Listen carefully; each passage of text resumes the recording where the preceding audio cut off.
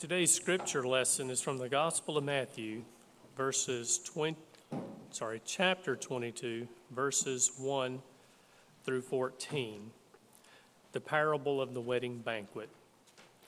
Once more Jesus spoke to them in parables, saying, "The kingdom of heaven may be compared to a king who gave a wedding banquet for his son. He sent his slaves to call those who had been invited to the wedding banquet, but they would not come.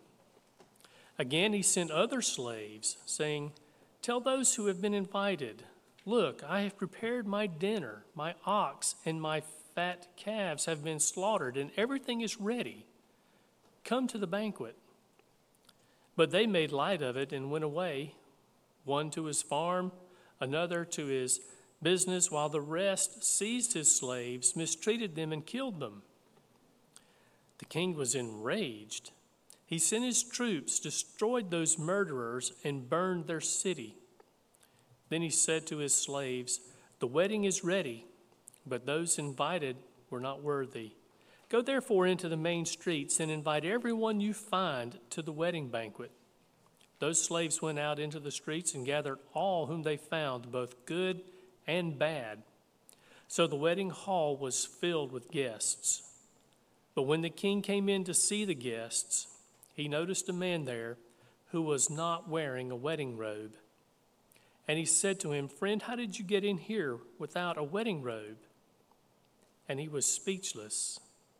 Then the king said to the attendants, 'Bind him hand and foot and throw him into the outer darkness, where there will be weeping and gnashing of teeth.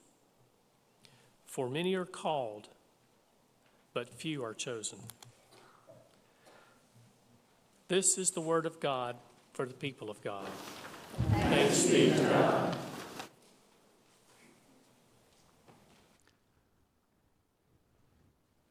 Lord, we thank you for so many gifts, for the blessings that are a banquet in our lives. Help us more and more as we move through this week to remember that more faithfully. In Jesus' name we pray. Amen. True story. When I was in the Air Force, I got a phone call one day from a young airman. "Chaplain, would you be available to do my wedding?" Oh, and I got excited. I tell him how happy I am for him and what a joy he's getting ready to experience. And I ask him, "So when are you thinking about getting married?" "This Saturday." All of a sudden everything turned. You see, counseling requires 3 months, and there are things that I have to look for to help them, and wisdom to share, and advice to give. And I told him, "So I'm sorry, but I require at least 3 months' notice to do a wedding."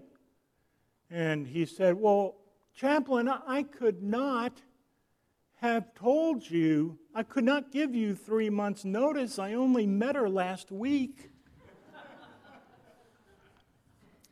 Weddings are special. Free food, free booze, dancing the night away with Chris. Oh yeah, and then there are people that you care about that are beginning their married lives together, committing themselves. There's that too. But things don't always go exactly as planned. This week I noticed that Connie was wearing a huge rock on her finger. It was so big she could barely hold her hand up to show it to me. She said, "Sure, Steve, take a look, hurry." I showed up, well, just so we can celebrate a little bit. We're having a wedding, y'all. But I showed up on Tuesday morning eating with some of the guys, as I do, all excited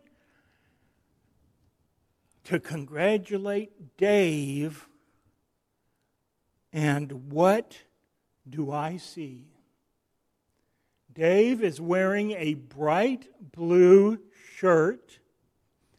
And do you know what it said on that shirt? Wayne, go ahead and show the slide.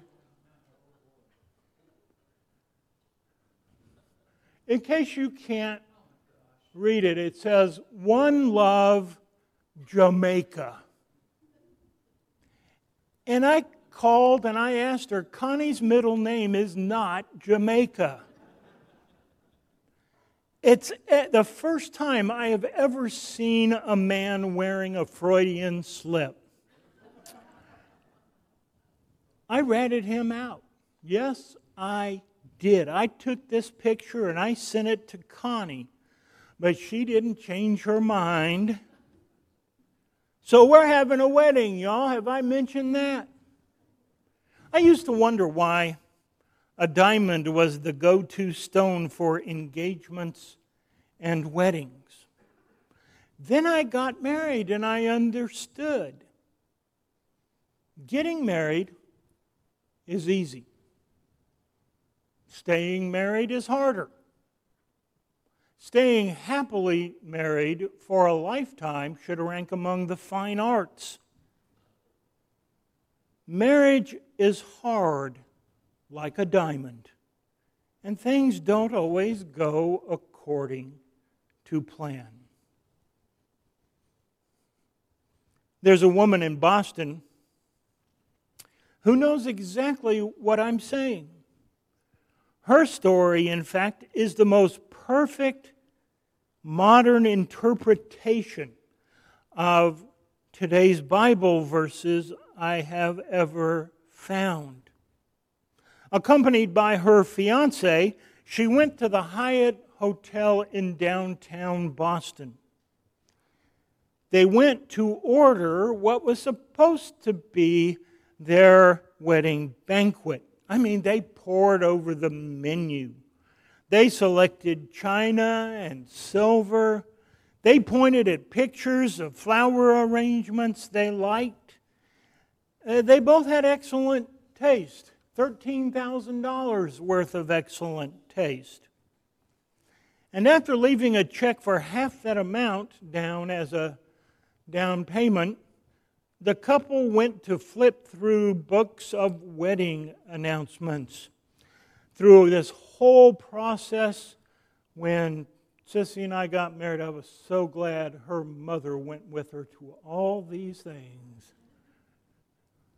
On the day the announcement were to be mailed, the potential groom got cold feet. "I'm just not sure," he said. "It's a big commitment. Let's think about this a little longer." And then he dumped his fiancée. When she returned to the Hyatt to cancel the banquet, the events manager could not have been more sympathetic or more helpful. "The same thing happened to me, honey." And she told the story of her own broken engagement. But about the refund, she only had bad news.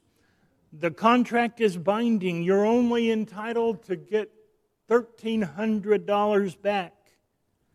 So you have two options. You can forfeit the rest of the down payment, thousands of dollars, or go ahead with the banquet.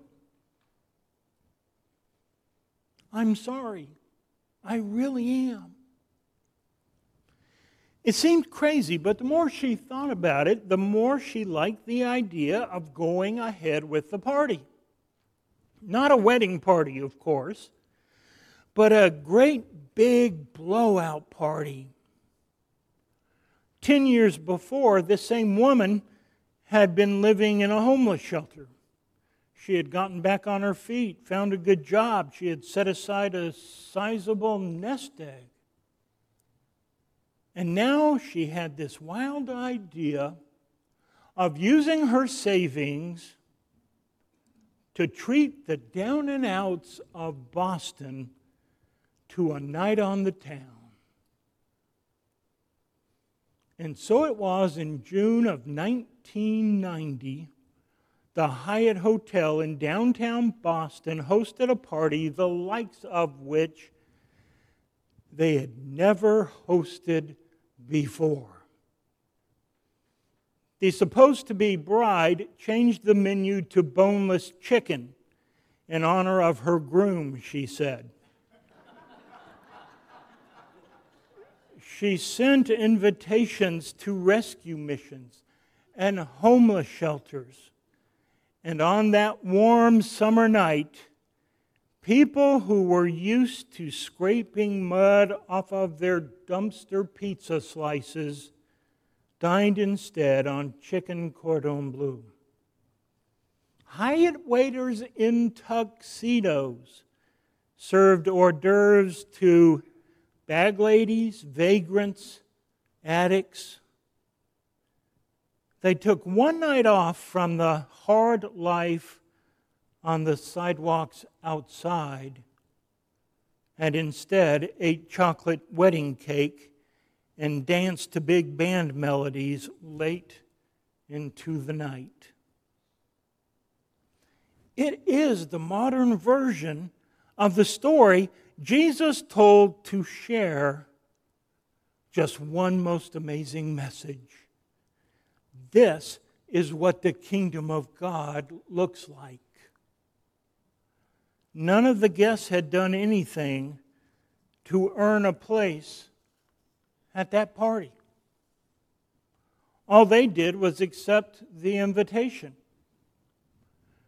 This woman invited others to the banquet. In fact, she was filled with joy at the thought of inviting these others.